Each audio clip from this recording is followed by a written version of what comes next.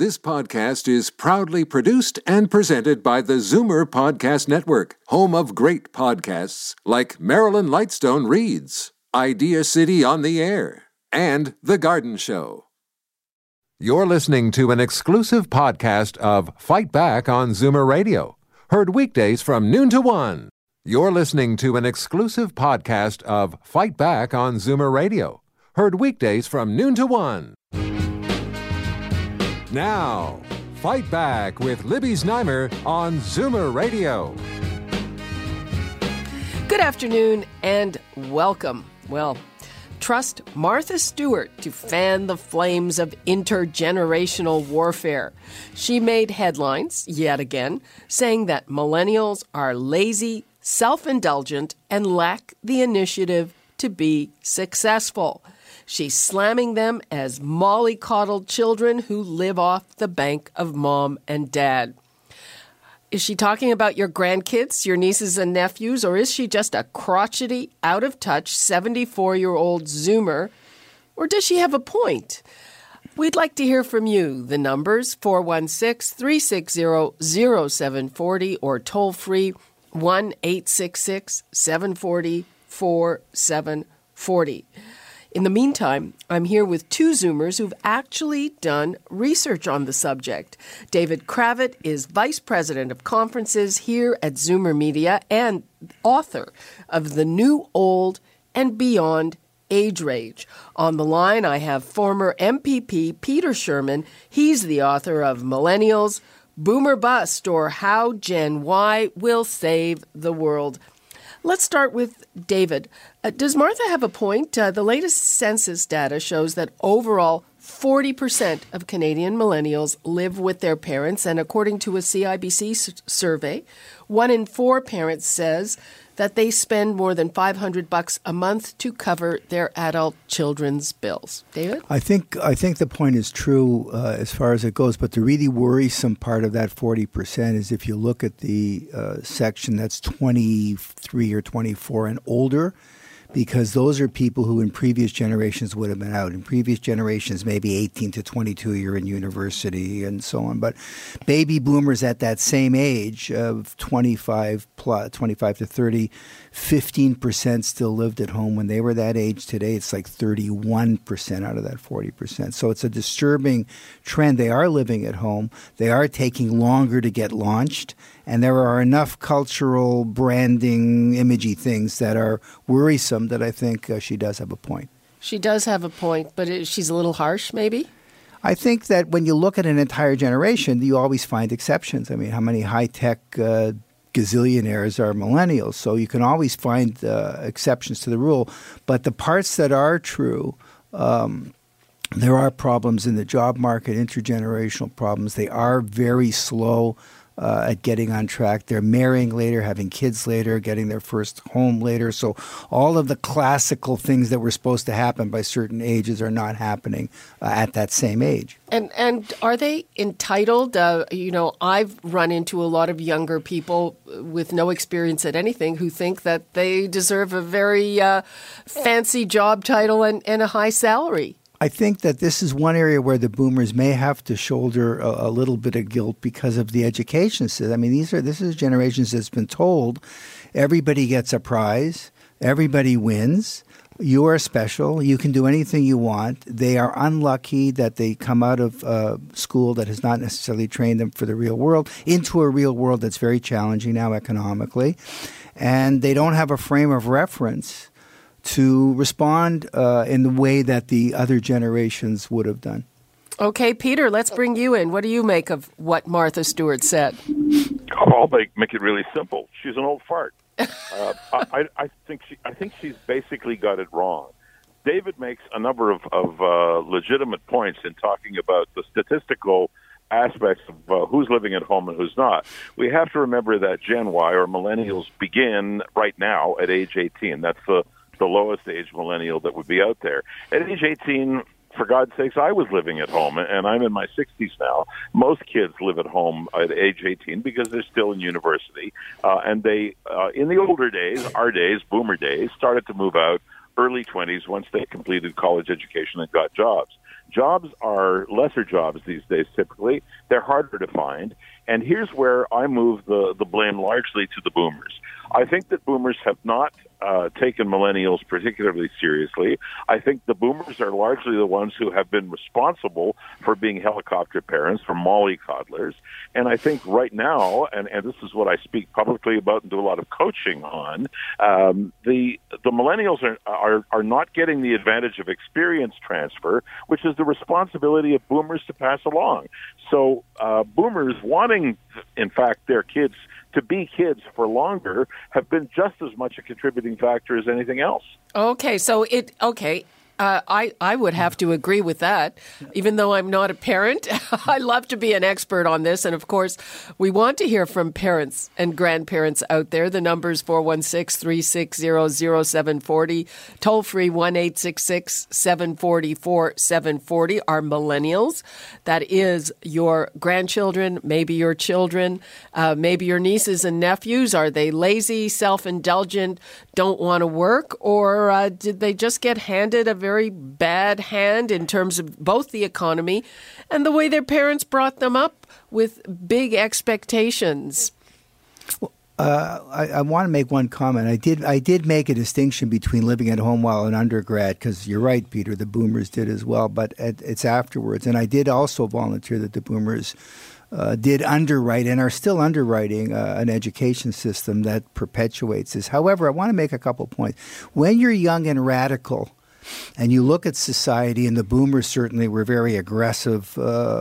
They went from never trust anybody over 30 was the mantra when I was in college. When the boomers went through their young radical stage, they went out and opposed the war in Vietnam, and they went out and fought for civil rights and some, at some risk.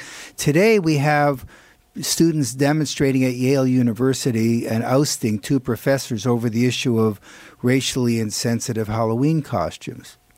So there's this infantilization, trivialization. There's this poor me attitude that is grating on the boomers, because the much maligned boomers who are blamed for everything are still writing the checks. I mean, they're still writing the checks to support this generation. Okay, there is definitely a lot of political correctness, but their issue, I would say, would probably be more the environment, I think, millennials. I think that's number one. Number one, the environment is huge, as is corporate social responsibility, to the point where University of Toronto is offering a postgraduate diploma in corporate social responsibility being taken by COOs and CEOs, and so are a number of other institutions. So that's the real number one point. And number two, while again, I find myself in large agreement with what David is saying, but when you cite, for example, the war in Vietnam as an issue of protest during our youthful days, of course it was, and it was a monster issue, and we had a seminal event which I've written about, which was 1969 Woodstock. It defined a generation, and it was the point at which, in large degree, over one weekend, 500,000 kids who became unwitting leaders of their generation said, "That's it. I'm mad as hell. I'm not going to take it anymore, and I'm not going to be governed by people who were born in the last century." We don't have a seminal event. We have a concurrence of events going on, and we see symptomatic results of that. And those symptoms are things like the rise of Bernie Sanders, and in some ways the rise of Trump, and in some ways Brexit, and in some ways the Arab Spring. This is worldwide. There's a transformation going on, and one could say that millennials are driving it. Okay, let's go to the phones. We've got Paul in Guelph. Hi, Paul. Yes, hi. Your guest there, I can't remember his name. He's a boomer. Everybody here is a boomer, I'm afraid. Okay, well, one of your guests there, he's talking a bunch of hogwash. Which guests? They have different opinions. Well, it was, I can't remember. Okay, well, here's my opinion. All right, when I think he's talking a bunch of hogwash. I'm 67. I'm a boomer. I have 2 sons that are now in their close to 40. Okay, and I was a pretty tough dad. And, I don't know what age bracket we're talking here, but, the way I look at it, an 18-year-old can, in the summer can get a part-time job, which both my sons did, And a 23-year-old can get an education at the same time. He can go out and look for a job. If he can't get into his career or the highway he wants to travel on with his career, there are all kinds of jobs here. Like we got landscapers that need somebody to cut grass. We've got in Guelph, we got Linamar who can't find production workers. If a young person wants a job, there are jobs out here. Sometimes he may have to. Hang on a minute. Sometimes he may have to wipe the sweat off his brow and do something that he's not trained for. But there are all kinds of jobs. Just come to Guelph and have a good look here. There are lots of jobs here. I don't think anybody was arguing with what that caller had to say, Libby. Yep. I think what he's essentially in summary saying, and I opened the floor obviously to David to say the same thing. If you want to work, you can work. The question is, are people who can work rejecting jobs that are available, or are they taking them? I think in large part, if there's a job available, a person who is in need will take it. I'm not now. Can I just make another comment? Sure. The point I'm making is, if you cannot get into the career you're looking for, whether it's technology or a plumber or something with a blue collar, you pick up any job. Keep your eyes and ears open until you can find the job you really want. You can work. What I see is some of these young adults living, with their parents. Okay, whether it's in the basement or whatever. I don't know what age bracket it is because I'm not into the big surveys. Who's paying for their cell phones? Mom and Dad. Mom and Dad. Mom and Dad. Hang on. Who's paying for them? Are they contributing to the family? Are they paying for their food? Are they are they paying for the gas if they use the car if they've got a license? I mean, like somebody's bankrolling these young adults, and I'm not saying they're all like that. Okay. But there's a big percentage out there, okay? And I think the blame should go on parenting, okay? No young adult should be hanging around the house. He should be kept busy. A young adult with energy should be working.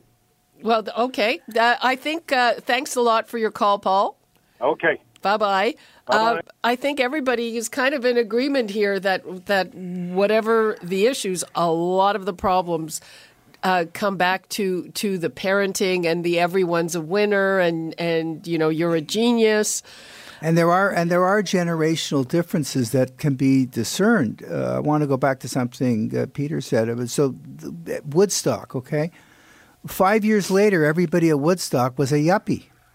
Half of them were on Wall Street. But a lot of people. David, I was at Woodstock. It would be 10 years later that they would be yuppies. But the baby boomers as a generation is a very type A generation. It's a very high work ethic generation, goal-oriented generation. Surveys have been done in the United States by people like Pew where they've asked the generations to describe themselves. And the boomers came up with work ethic and the millennials came up with we love technology, for example, which is nothing wrong with that. But the boomers were a very adaptive, goal-oriented, to a degree, if you wanted to be negative, money is how you keep score type of generation. The millennials are less so. There are desirable aspects of that, but there are also undesirable aspects of that. And I don't think they are as adaptive to the circumstances around them, per the last caller, in a sense.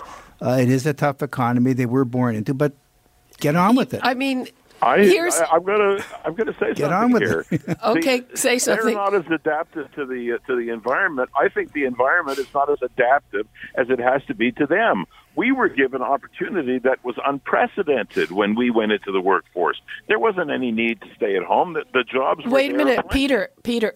I'm a bit younger than both of you, and I recall that when I was going into the workforce, there was a recession. It was really tough. I mean, I ended up starting overseas using language skills like kind of as a lever to get in. But for people in their 60s, yes, that was true. For people who are a bit younger, there were economic ups and dips, in the 70s and in the early 80s. It was tough then, too. with due respect, Libby, and I don't doubt what you say for a moment. The issue is that it's a moving target. When we're talking now, in my case, getting my first job in the '60s, and in the '60s, it was a piece of cake. Well, exactly, yeah. Except, and so now it's not. Right, but there are a lot of boomers who started when it was not a piece of cake. Okay, but I would then just piggyback on. So you say it was a piece of cake and now it's not, and therefore what? And therefore, you necessarily have parents who are providing a greater helping hand. It's true for a longer period of time. It's also true, but you also have, and I would argue that it's from statistics in my research, that it's a majority, not a minority, of millennials who are out there looking hard, working hard, and if I can go back to my political experience, maybe taking a little bit more for a longer period of time from mom and dad while they look hard. I mean, it's true. I knocked on doors back in elections in, say, 2011, in a wealthier area of town where I would get a parent saying to me, help me get my kid out of the house. He has a PhD and an MBA, and he's working as a cashier at a fast food place. So we have had that. It wasn't because this youngster was looking for the opportunity to work as a cashier in a fast food place that happened. It was because we were coming off of 2008, 2009, where everybody was suffering. It was the result still stays with us in the sense that millennials who are out there are informed by a terrible recession. We call it now the Great Recession, where they watched grandfathers and grandmothers have to go back to work, much less parents, and made a decision that they were never going to get into that.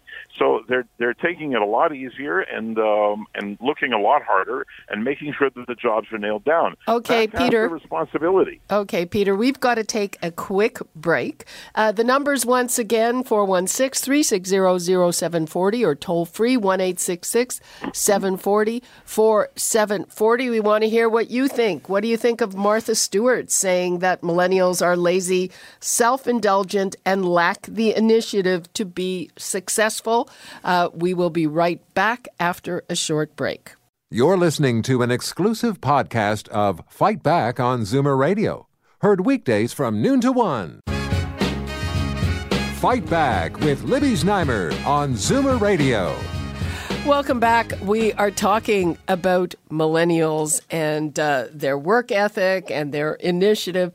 And one of the things I wanted to bring up, okay, a lot of them are working and they are working at something that's not their chosen job, but it's the attitude. And this is interesting. On my way into work, sometimes I stop at a chain store to get a breakfast sandwich.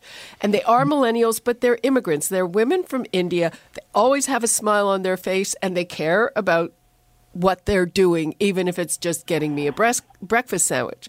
But if I go to a fancy bakery a block away that is full of Canadian millennials, boy, the attitude is a lot different. They have a lot better things to do, and they're doing me a favor by, serving me. What do you think about that, Peter?